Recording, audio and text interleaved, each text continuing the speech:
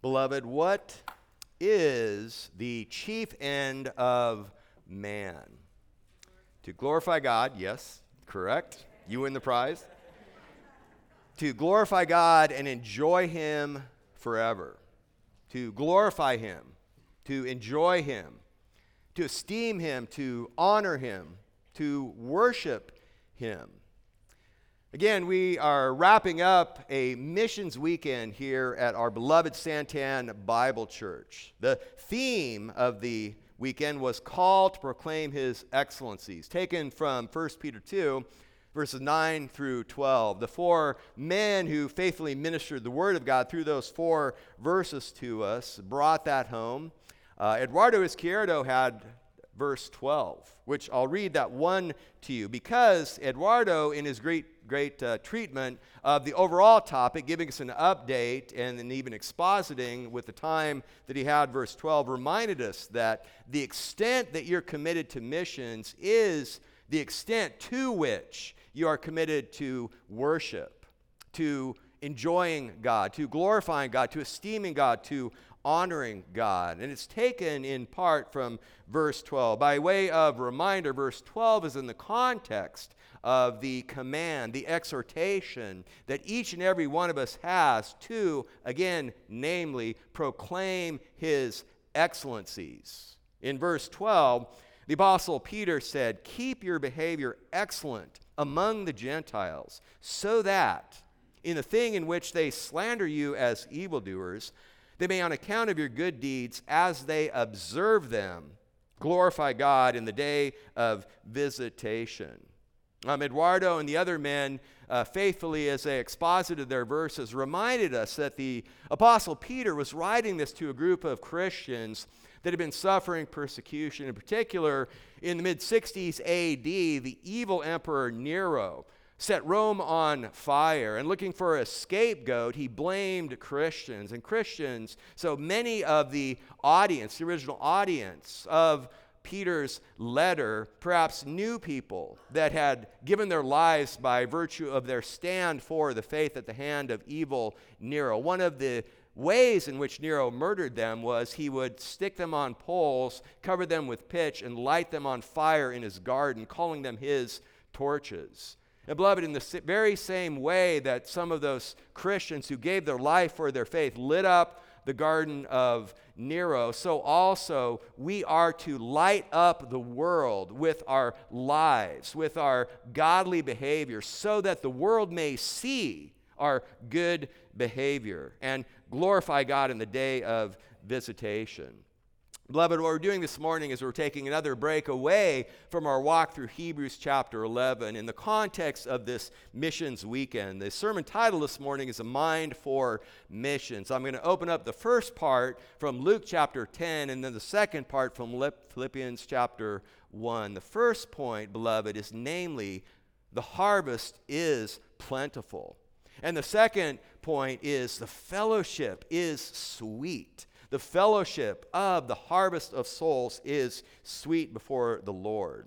And the intent is that we would have an international biblical worldview, that we would be global Christians, even as we each have our sphere of influence, our mission field here in this beautiful, cushy, comfortable, sweet city of Gilbert, Arizona, that we wouldn't merely be Gilbert, United States of America Christians, but no, we would be global Christians. And that we would know, that you would know and understand your role in the great work that God is doing among the nations, that God is doing in the peoples, that you would know our missionaries and you would pray for our missionaries, that you would shepherd your children to be missions-minded. Beloved, this is the Word of God. Luke chapter 10, turn there. And the setting in Luke chapter 10 is in chapter 9, Jesus had just commissioned the 12. And what he's now doing is, at the beginning of chapter 10, he's sending out 70 disciples. And the question is, have they learned what he's taught? Have the 12 learned? Have the 70 learned? Are they prepared? Are they ready for this venture that he's sending them out to? And more to the point for us, the question is, are you ready? One of the lessons that we learned yesterday, one of the reminders we had yesterday, is that while we esteem the godly men that we are blessed to co-labor with, whom we could call missionaries perhaps with a capital M, who have gone out to a foreign field, who have been sent out, at the same time we realize that every man and woman who is in Christ, we are all called to be missionaries. We are all called to proclaim his excellencies. And so the question is, are you ready? We don't all go to a foreign field. We do, however, all celebrate the harvest feast. We are all part of the great mission force of the Lord, each and every one of us called to go to our mission field, in our workplace, in our school, in our home perhaps, certainly in our neighborhood as well. Beloved, listen as I read Luke chapter 10 in the first 3 verses. This is our text for the beginning portion of our message. This is the word of God. Now, after this, the Lord appointed 70 others and sent them 2 by 2 ahead of him to every city and place where he himself was going to come. And he was saying to them, "The harvest is plentiful, but the laborers are few. Therefore, beseech the Lord of the harvest to send out laborers into his harvest.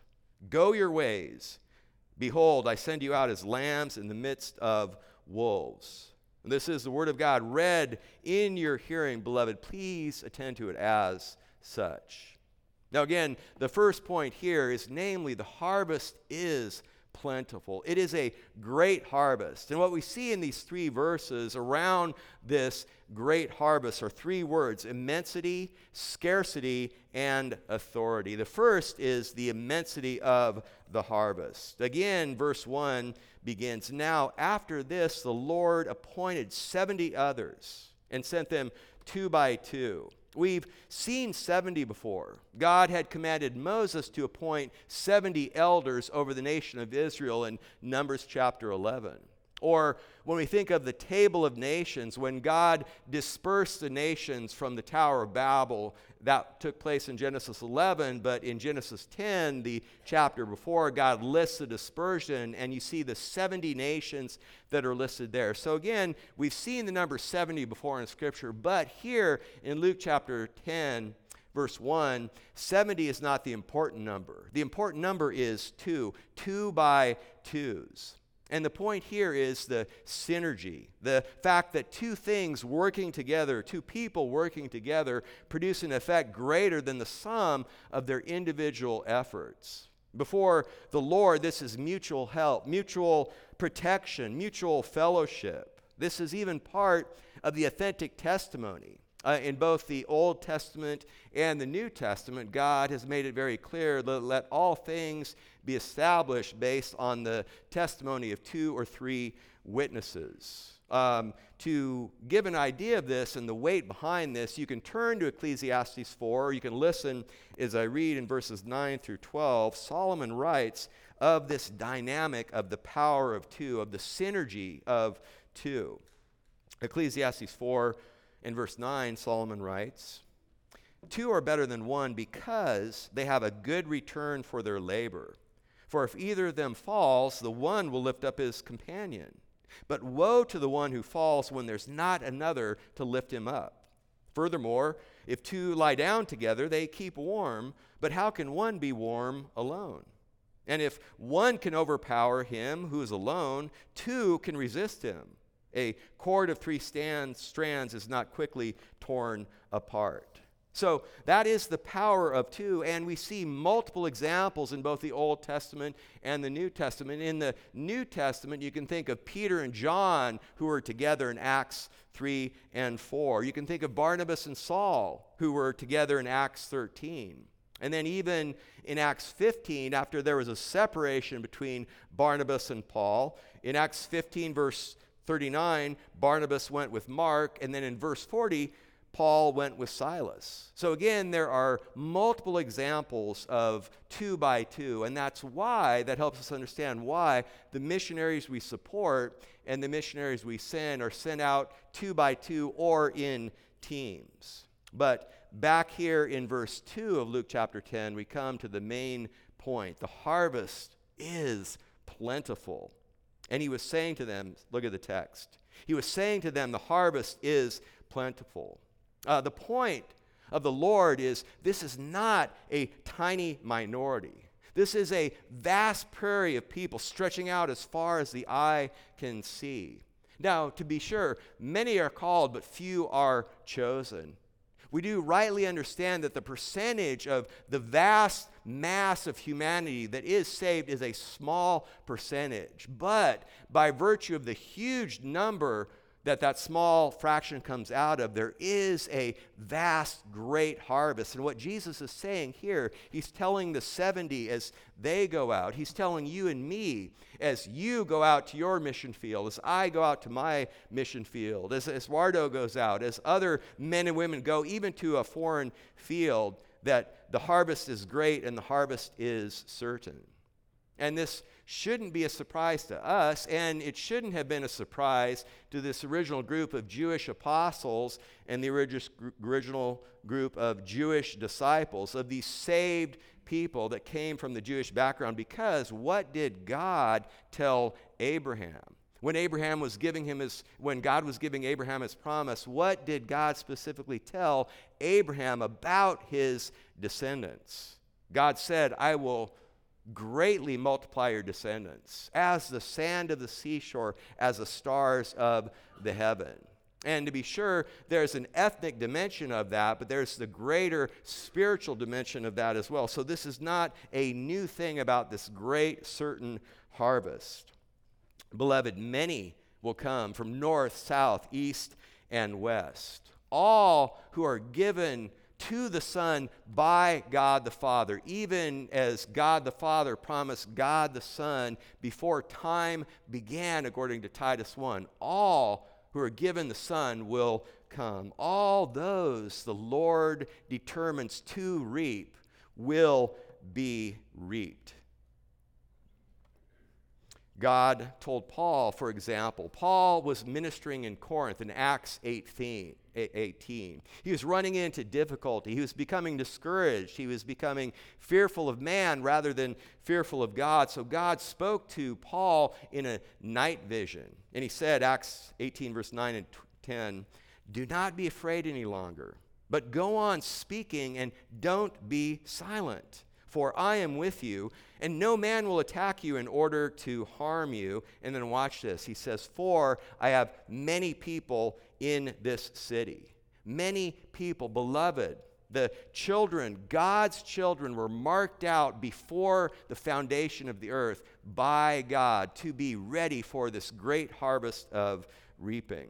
So that is the immensity of the harvest. And now as we continue on to the rest of verse 2, we see that the immensity of this harvest is now met with the scarcity of the workers.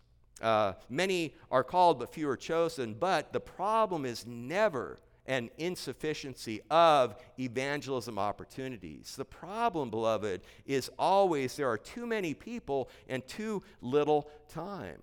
Look at the middle of verse 2 here in Luke 10. That's why Jesus said, but the laborers, the workers are few.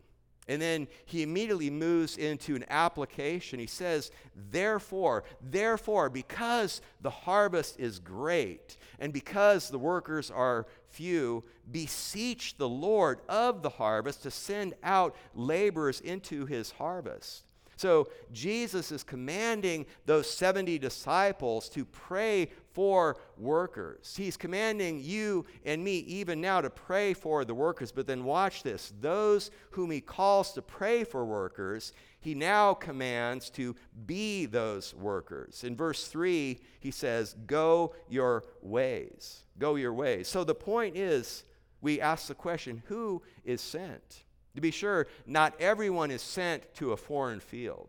Not everyone is called into a vocational ministry, but all are called. So when you ask the question, who is called? You are called. We all in Christ are called. He calls us. Jesus calls us to pray for the workers, and Jesus calls us to be those workers.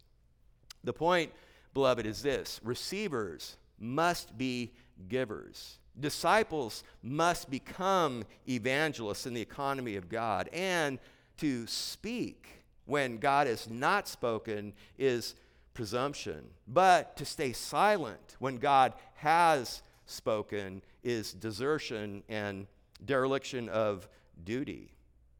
Beloved, we understand this. God is sovereign. He is in control. God doesn't need us. God doesn't need you. But God chose you. God calls you. God commands you. He has chosen to use us. And because we have the mind of Christ in the pages of Scripture, and because He has shed His love abroad in our hearts, the field that is white and ripe with harvest excites our attention, our energy, and our passion. That is the immensity of the harvest, the scarcity of the workers, and then finally, the authority of those sent. And the point here in the last half of verse 3 is that on the mission field, the threat of the wolf is met by the authority of the Lamb. He says, look, behold, Jesus says, I send you out as lambs in the midst of wolves. Now, if you know anything about sheep, you know anything about lambs, they are absolutely vulnerable. They have no mechanism to defend themselves. They don't have the speed to even begin to try to flee from the wolves. They have no fangs to fight back. They have no burrows in which to hide. They can't climb trees trying to escape. They don't have armor to protect them, armored skin to protect them against tooth and fang. They are absolutely vulnerable.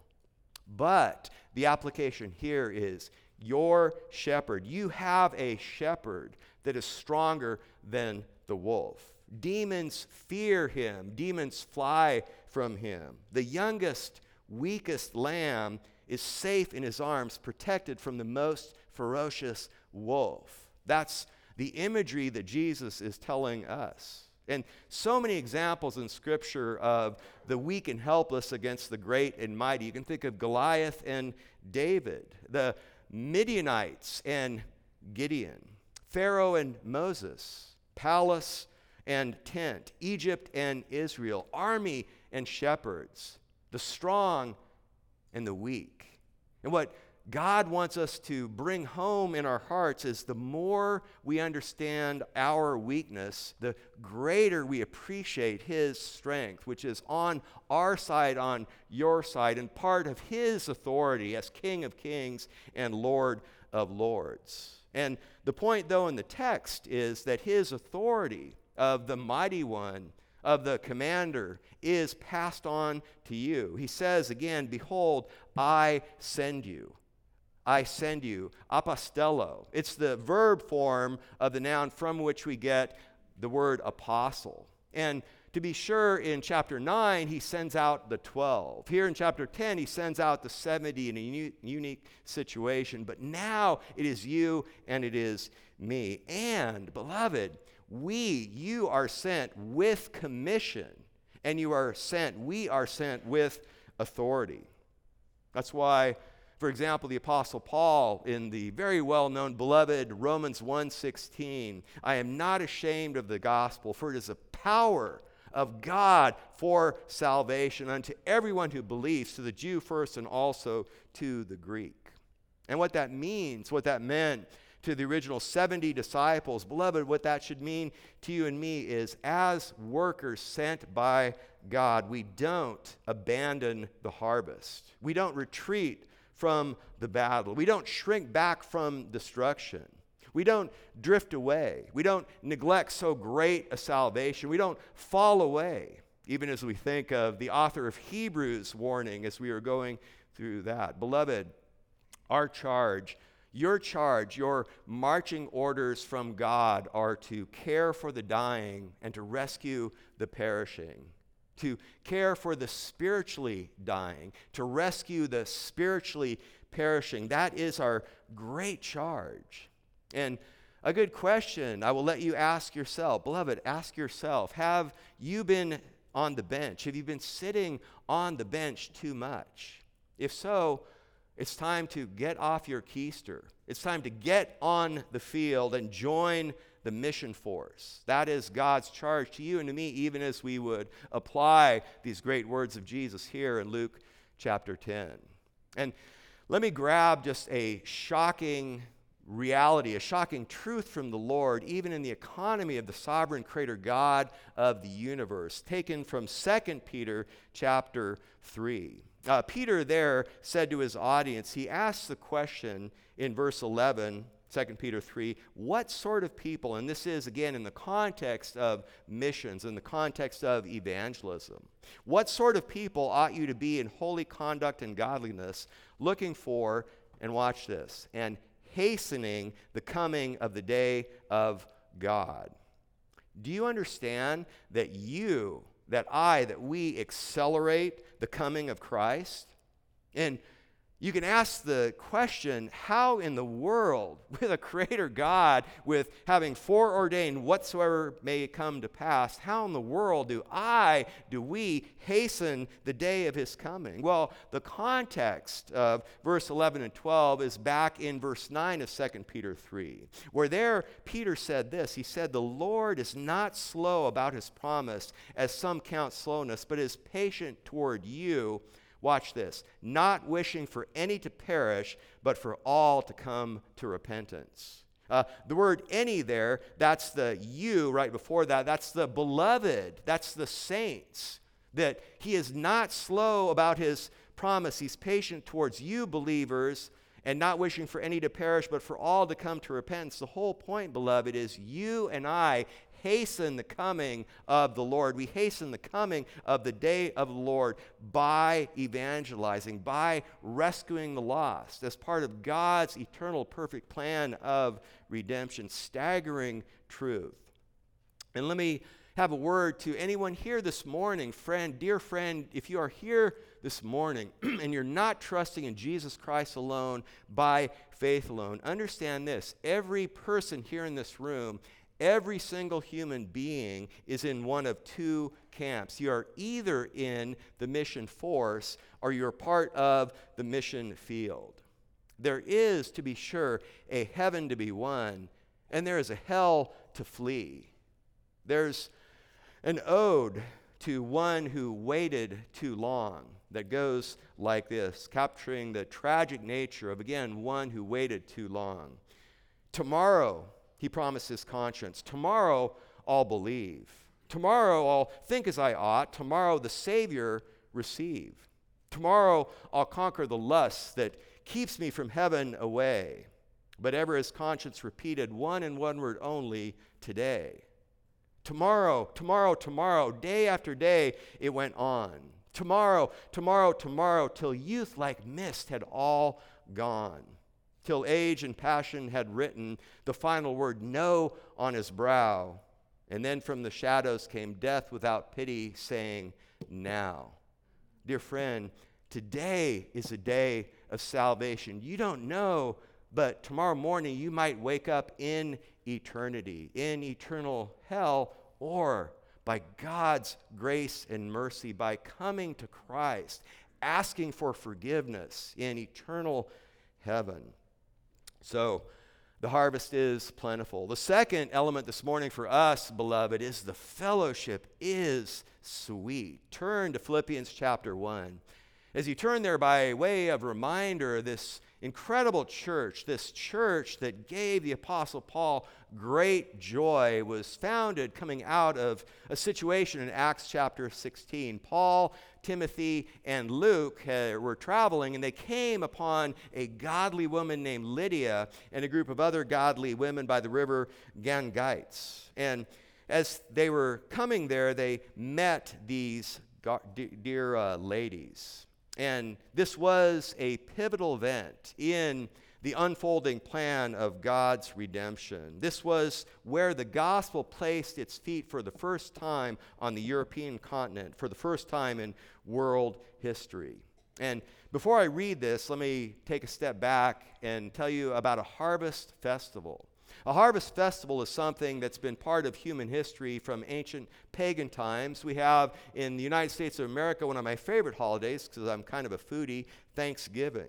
But a harvest festival is a celebration of the harvest. It's typically with a great feast with food from crops, often including singing, praying, and decorating with baskets and fruit and food, usually taken, drawn from the crops. And all this to say, as I brought out here, we've been calling this Missions Weekend the Santan Bible Church Missions Weekend. We equally could call this the Santan Bible Church Harvest Festival.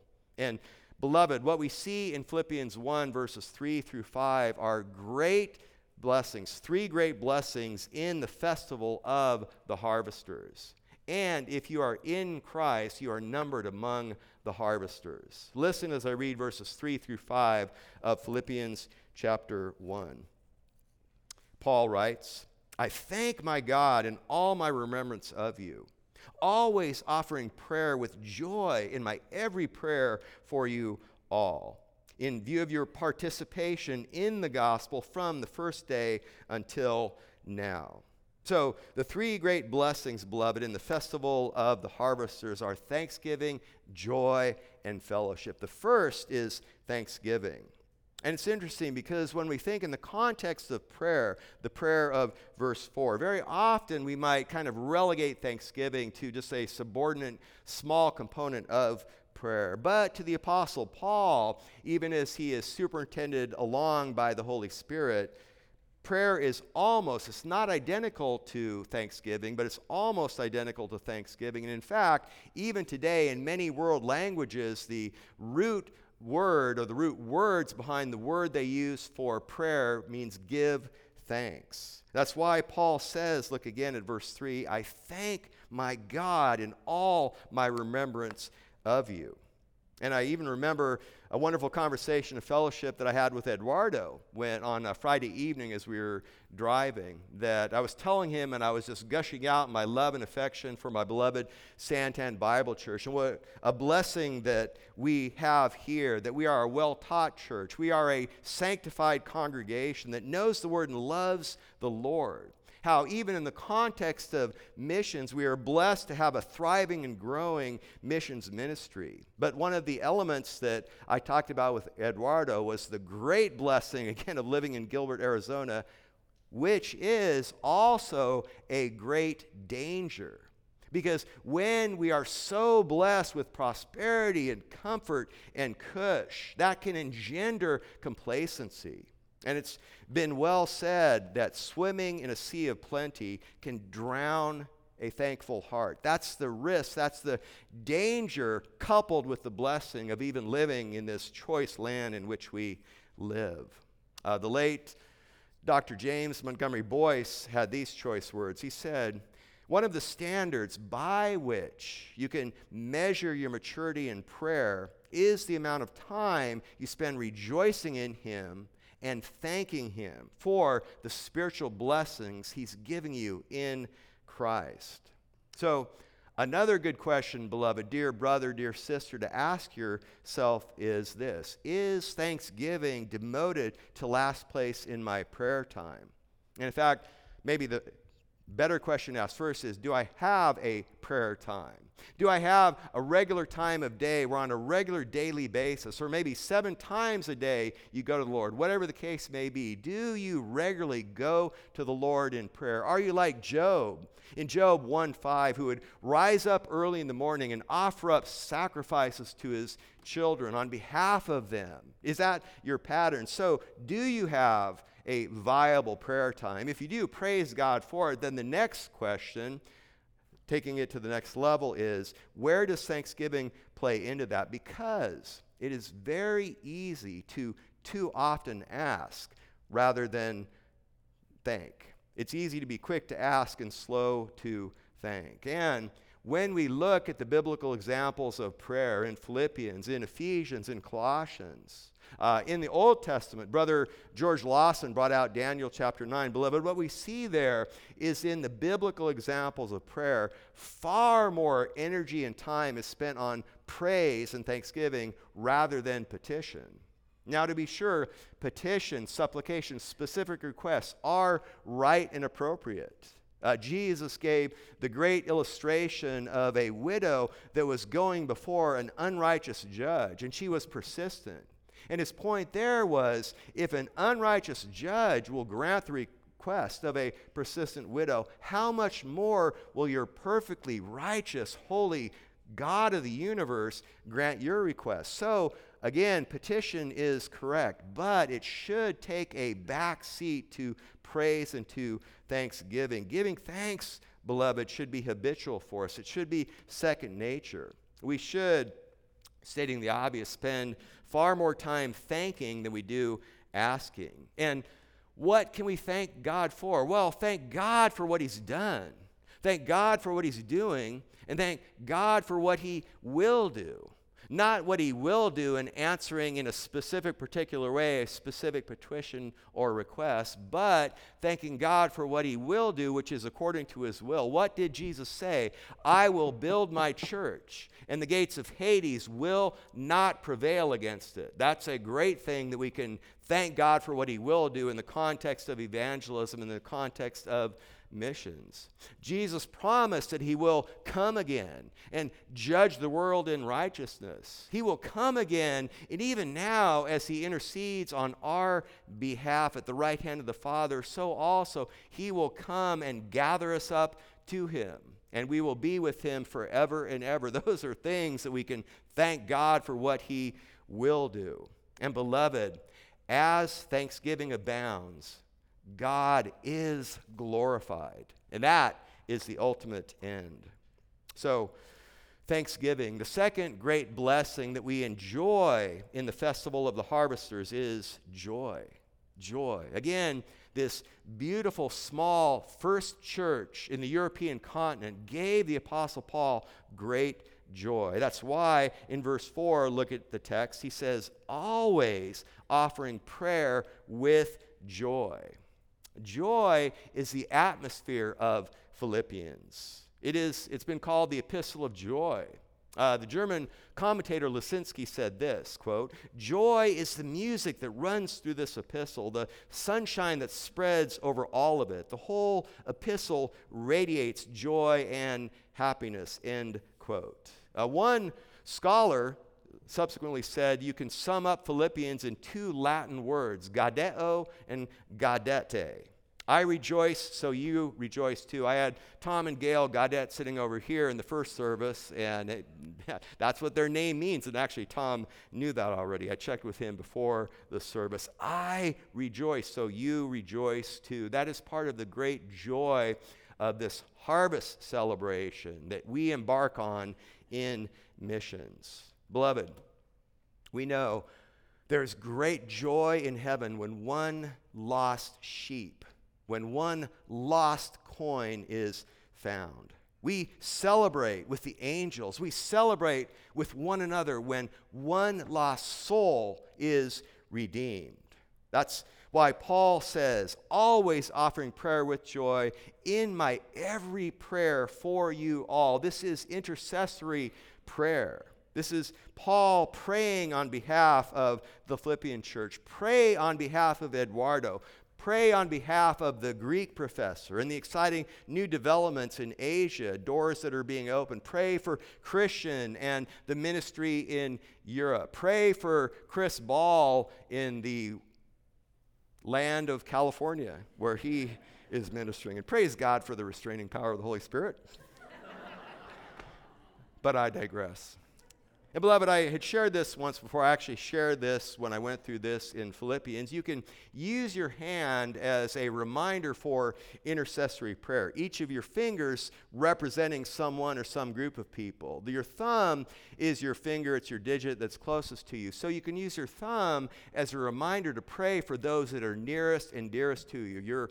Your wife, your husband, your children, your brothers and sisters in Christ that are closest and nearest to you. Your pointer finger can be used to remind you to pray for those who point you to God and His glory, who point you to the truth of God. Your elders, your pastors, your teachers, your Titus 2 women, your discipleship partners. Your middle finger is the tallest finger. It can represent those who are in authority in your life, in family, business, government. Your ring finger is the weakest. It can represent those who are weak, those who are in trouble and pain and sickness and distress. And your little finger, any guesses on what your little finger stands for? It's the least. It's the least important and the smallest. Good guess. The little finger stands for self. Pray last and least for self. Again, it's okay to pray for self. Pray for self. Pray for self after you pray for your spouse, after you pray for your leaders, after you pray for the rest. Thanksgiving joy, the third great blessing in the harvest of celebration, the festival of the harvesters, is fellowship, rich fellowship in Philippians 1 verse 5. And I love the Apostle Paul. The Apostle Paul is always theological in basis and practical in expression.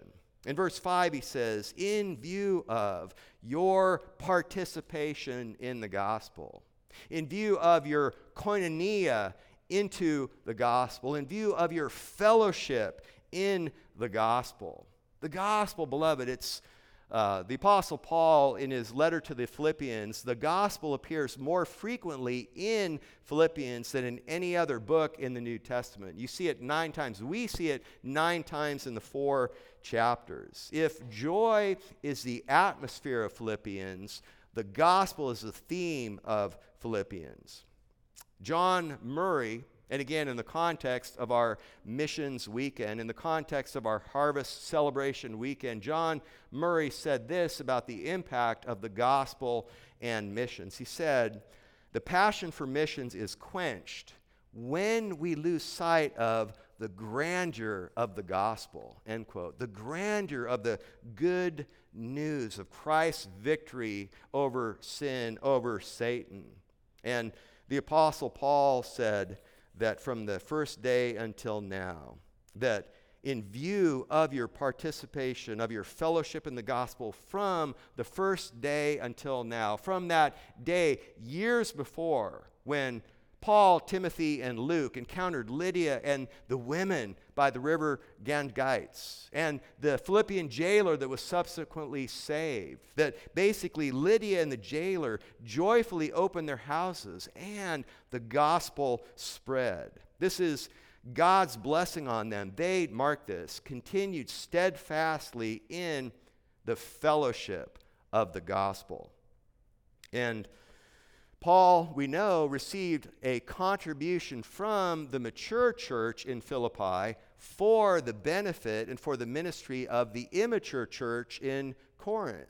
In Philippians chapter 4, verses 15 through 17, Paul writes this, you yourselves also know, Philippians, that at the first preaching of the gospel, after I departed from Macedonia, no church shared with me in the manner of giving and receiving, but you alone. For even in Thessalonica, you sent a gift more than once for my needs. And then I love verse 17. Listen, not that I seek the gift itself, but I seek the profit which increases to your account. Beloved, that is the great motivation behind this fellowship in the gospel of missions. And practically speaking, we could say this. Everybody wants to change the world, but nobody wants to do the dishes.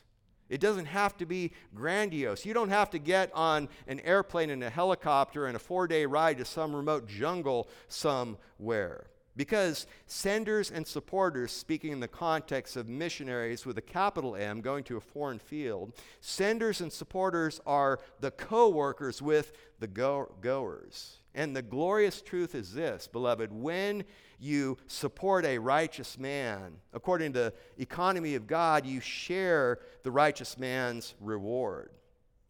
Here at Santan Bible Church, we are blessed beyond measure to partner, to co-labor with 11 missionary families, one training organization impacting 15 to 20 countries, including the training of national pastors. Eduardo pastors a church, and he's also part of training national leaders as well. What a joy and a blessing. And I don't have time to go through all the missionaries, or as Rob likes to be called, the global partner that we have, but I commend to you to make sure that you know who these men and these women are. And beloved, understand this: your faithful and generous support of the ministry here is a blessing. My question to you is, do you pray for the missionaries whom you support?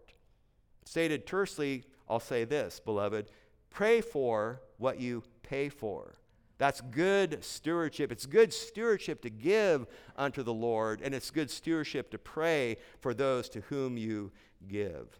So, beloved, again, this fellowship of the harvest is more giving than receiving. It's more serving than spectating. It's certainly more participating rather than applauding. So, we don't drop out. We don't become detached. We don't become spectators. We are involved partners in the gospel. We keep on keeping on, and we persevere in this great harvest, this great call from God. A man named Henry Martyn was born in England in 1781. His father was a man of means, so he sent Henry to a fine grammar school and later on to Cambridge when he was 16. 4 years later, at the age of 20, Henry Martyn took the highest honors in mathematics at Cambridge, and a year later, at 21, he took first prize in Latin composition. Incredible promise. In his later writings, Martyn said that he turned his back on God in his youth. During these days of pursuing academic achievement, he said he became disillusioned with his dreams. He wrote this specifically: I obtained my highest wishes, but was surprised to find that which I achieved and grasped was merely a fleeting shadow. The death of his father, the prayers of a godly sister, the counsel of a godly minister, and the writings of the life and diary of David Brainerd brought Martyn to his knees before God, and at the age of 21, God saved him. And he forsook his pursuit of academic prestige and became a missionary. For a few years, he stayed in England, and he became the assistant of Charles Simeon until Henry Martyn's departure at the age of 24 in 1805 to India. On his first day ashore in India, Henry Martyn met William Carey. Martyn's main work became translation. William Carey, you may know, had focused on Sanskrit and the related languages of the Hindu world. Martyn decided to work in Arabic and Persian. And within 2 years, this incredible young man had translated the entire New Testament, a commentary on the parables, and part of the Book of Common Prayer into Hindu. And then he began his work on a Persian translation of the New Testament. Again, he was on a boat. He found himself on a boat on the way to Persia to complete this work. And this is what he wrote at that time. He said this, quote, "As for the Asiatics, they are in language, customs, and religion as far removed from us as if they were inhabitants of a separate planet. I speak a little Arabic sometimes to the sailors, but their contempt of the gospel and attachment to their own superstition make their conversion appear impossible. How stupendous that power, which can make these people followers of the Lamb." End quote. Mission work, evangelism it is difficult. It can provide great years of disappointment. But beloved, the power rests with God and His Word. In Henry's case, the Persian version of the New Testament he came up with wasn't as well received as his Hindu New Testament, and his health gave way in the process. He decided to return to England for recovery, this time going by land instead of by boat, revising his translation along the way. During this journey, he became terminally ill with tuberculosis in Turkey, was unable to travel further, and Henry Martyn died among strangers in 1812 at the age of 31. His published journal and letters, beloved, have had an abiding influence and effect on missions, in their portrayal of the life of a missionary. And what's striking is he does not portray the life of a missionary as one of uninterrupted calm, but as a life of constant warfare of the soul. His emphasis was not the warfare and the oppression and the persecution and the difficulties from the outside, but the warfare of the soul, the warfare of the new inner man, the new inner woman with this body of death, of sanctification. He said this on the boat on the way to India, describing these struggles. He said, "I found it hard to realize divine things. I was more tired with desires after the world than for 2 years past. The seasickness and the smell of the ship made me feel very miserable. And the prospect of leaving all the comforts and communion of saints in England to go forth to an unknown land, to endure such illness and misery with ungodly men for so many months weighed heavy on my spirits. My heart was almost ready to break."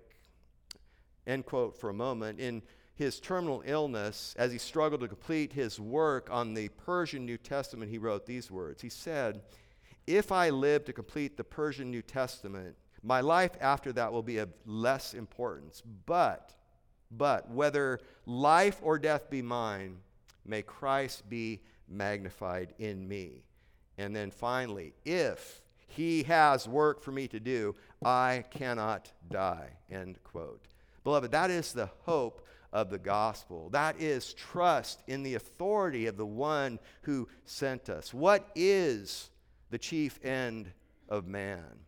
To glorify God and enjoy him forever. Beloved, the ultimate purpose of all evangelism, including missions, is the glory of God. John Stott said this in that context. He said, "The highest of all missionary motives is neither obedience to the Great Commission, important as that is, nor love for sinners who are alienated and perishing, as strong and right as that is, but rather zeal, burning and passionate zeal for the glory of Jesus Christ."